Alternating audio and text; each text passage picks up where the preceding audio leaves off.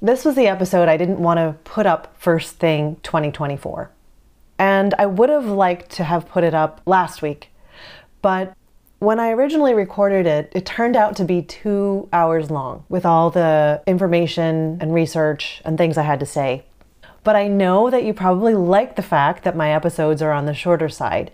So I edited the whole thing down to 50 minutes, and now I'm breaking it into a couple episodes. So that's why it took longer than I would have liked. Without further ado, let's get on to the topic at hand.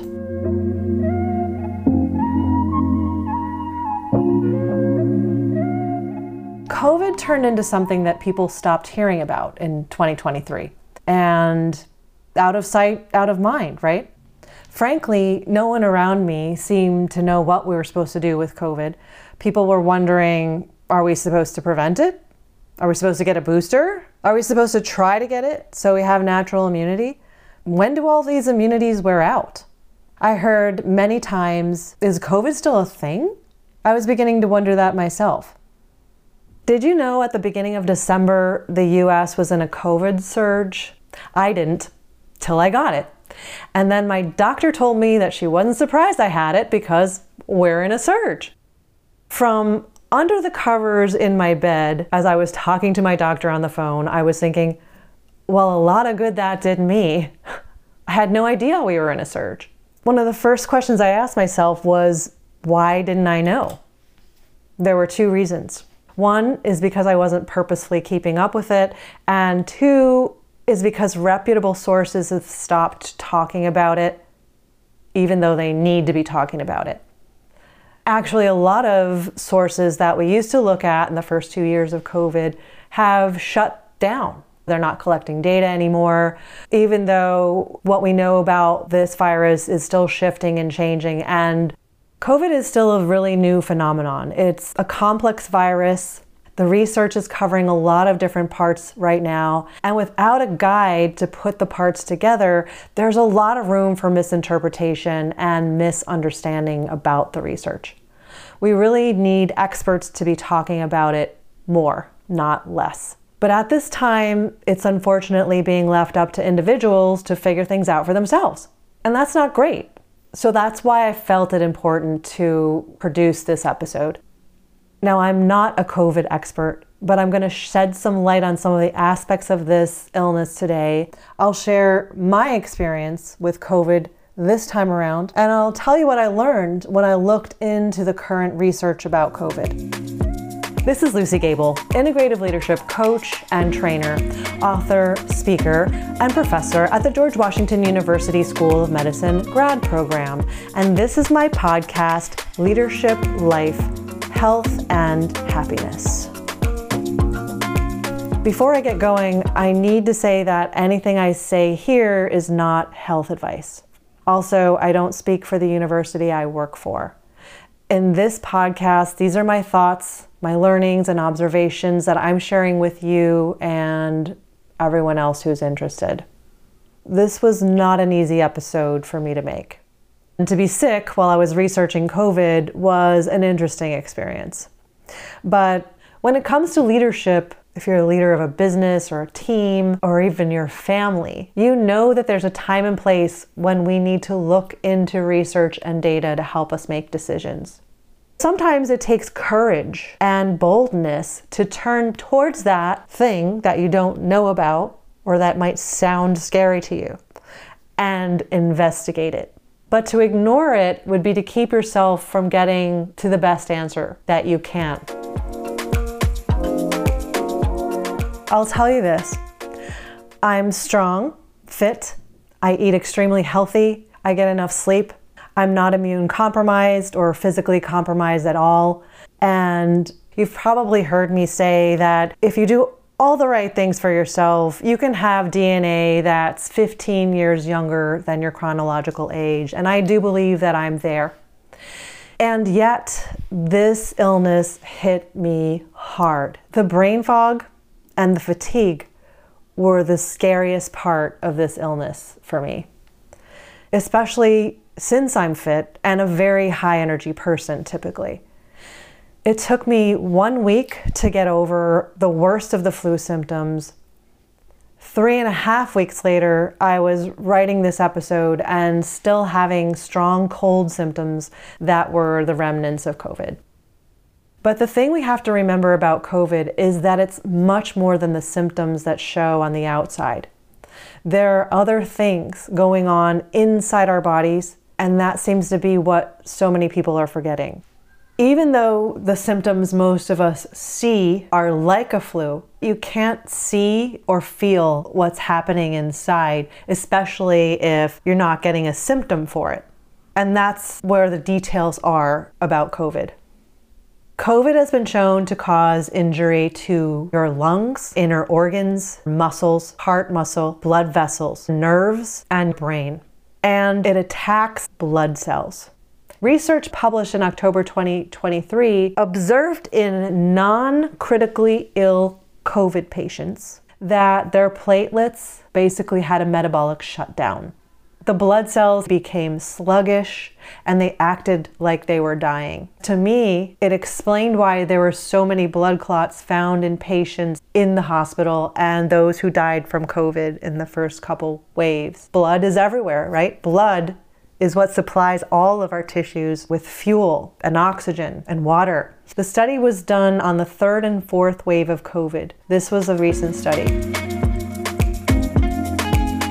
It came on sneakily for me. I didn't know I had it until about 5 days into it.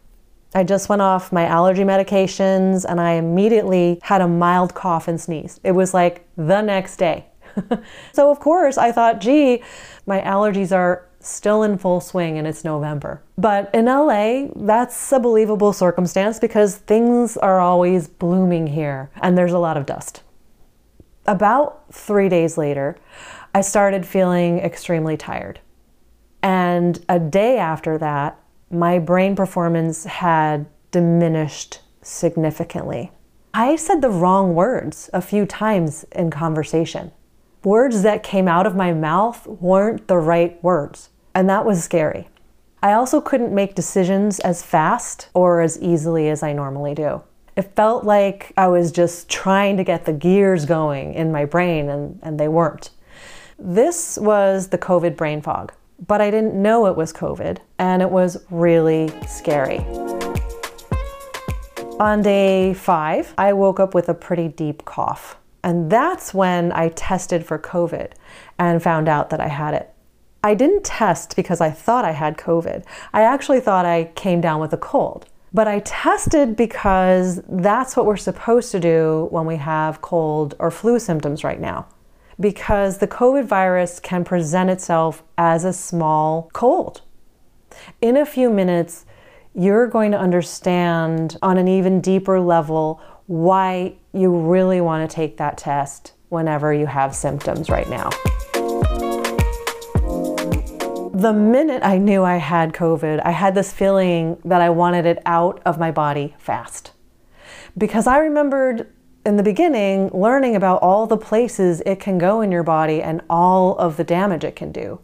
I also remembered about long COVID, which is something I desperately want to avoid. But is that still a thing? I was thinking. So many people today are saying it's benign. We don't need to worry about it anymore, especially if you're a healthy person. I decided at that point I needed to do some research and get up to date. But I didn't start immediately because within about 4 hours after testing positive, I was so tired I had to lay down. And I proceeded to not be able to get out of bed for 2 days. It was that exhaustion that we all know of. I had fever, chills, muscle aches, a persistent headache, and there's a COVID cough that I had forgotten about because no one's talking about it anymore. Well, I got that too. It's a hacking cough that's sometimes so strong it makes you feel like you have to throw up. That came on later in the week and it woke me up a good number of nights. The brain fog continued full on for a good week and ended up taking me a month to get entirely back to normal. It's one of those things I was just praying would go away and not stay with me as a long-term symptom because we just don't know who's going to be hit with long-term symptoms and what symptoms we might get. Not only is the strain of the virus going to determine your reaction, but it's likely the health of your immune system at the time will affect it. Your current health condition overall will affect it. The amount of time that's gone by since your last vaccine. And scientists are speculating that your genes are also playing a role in how you respond to both the virus and the vaccine. Once I was finally out of the major flu symptoms of the virus, I got to work looking for current research on COVID. This is a roundup of the most important and current information I found. I'll also put references for you in the description of this episode if you want to do some further reading on your own. And if you want to continue the discussion, please leave some comments or get in touch with me through my website, lucygable.com. In March of 2022, there was a very large study analyzing millions of people, and it found that up to a year after infection, individuals who were infected were at increased risk of disorders of the brain, cardiovascular disease, inflammation of the heart, heart failure, and blood vessel obstruction. These risks were present even among people who were not hospitalized. They were also present in people who didn't have cardiovascular disease before their exposure to COVID-19. This study also showed that the risk increased according to how intense the virus was when the people had it. And as you probably know, these persistent symptoms are also referred to as long COVID. Unfortunately, you can get long COVID even if you've had only mild symptoms of COVID. A review study from November 2023 found long COVID can linger for weeks to years. And there's a range of symptoms. It can be effects on the cardiovascular system, digestive system, reproductive system, muscles, and brain. It can be difficulty thinking or concentrating, intense fatigue, headaches, sleep problems, gastrointestinal distress, dizziness, neuropathy, loss of taste or smell, shortness of breath, chest pain, blood clotting, and they found that these persistent symptoms can impact patients with COVID-19 across the full spectrum of illness severity. So full spectrum of illness severity, that means it doesn't have to be severe in order for you to have these long-term effects. A meta-analysis in December 2023 reviewed studies from 7 countries in Europe, China, and the US, and they found that 30% of subjects who had been infected with COVID experienced long COVID 2 years later. The CDC posted research updated in September 2023 about the status of COVID in the United States and what we know right now. They post that approximately 23 million people in the United States have reported long COVID. And that only takes into account the people they did survey. So this is an underestimation. So interestingly enough, women were more likely than men to have long COVID. And another interesting point was that adults aged 35 to 49 were the age group most likely to have long COVID. The 50 to 64 age group came in second. Does fitness matter? Well, there's research on athletes, but not enough to produce any great conclusions up to now. There seems to be a reduced risk for people who exercise, but there is still a risk, and we don't know how fit you need to be and what other factors play into that. In April of 2022, a meta-analysis found that myocarditis is found in up to 4% of athletes recovering from COVID. Myocarditis is inflamed heart. Otherwise, it's been found in 20% of other people who are not athletes recovering from COVID with a 50% survival rate. So athletes have a much smaller risk of myocarditis and cardiovascular problems than others. But the recommendation is that professional athletes get tested before they begin training again. And the recommendation is for professional athletes to start off at 50% intensity from what they were doing with their exercise program before COVID. What about for the athlete who's not a professional? We generally don't have a means to get tested for this, but you should know that symptoms of myocarditis include abnormal increased heart rate, abnormal heartbeat, and heart failure. So if you've just had COVID and you want to get back to exercise, remember to start off at a lower intensity and bring it back up. And if you're exercising and you get unusually out of breath, or you feel like your heart is beating irregularly, or you have chest pain, don't continue to exercise. You need to go to a doc and get tested. 18 universities found about 4% of student athletes who tested positive for COVID developed long COVID. And none of those who were fully vaccinated developed long COVID. So we still have a lot to learn about those of us who are not in our 20s and aren't professional athletes, but do exercise. A study published on January 4th, 2024, was on 45 males in their early 40s who exercise and have long COVID. They found muscle cell shrinking, muscle damage, and cell death, much like an autoimmune disease. They also found micro blood clots inside the muscle.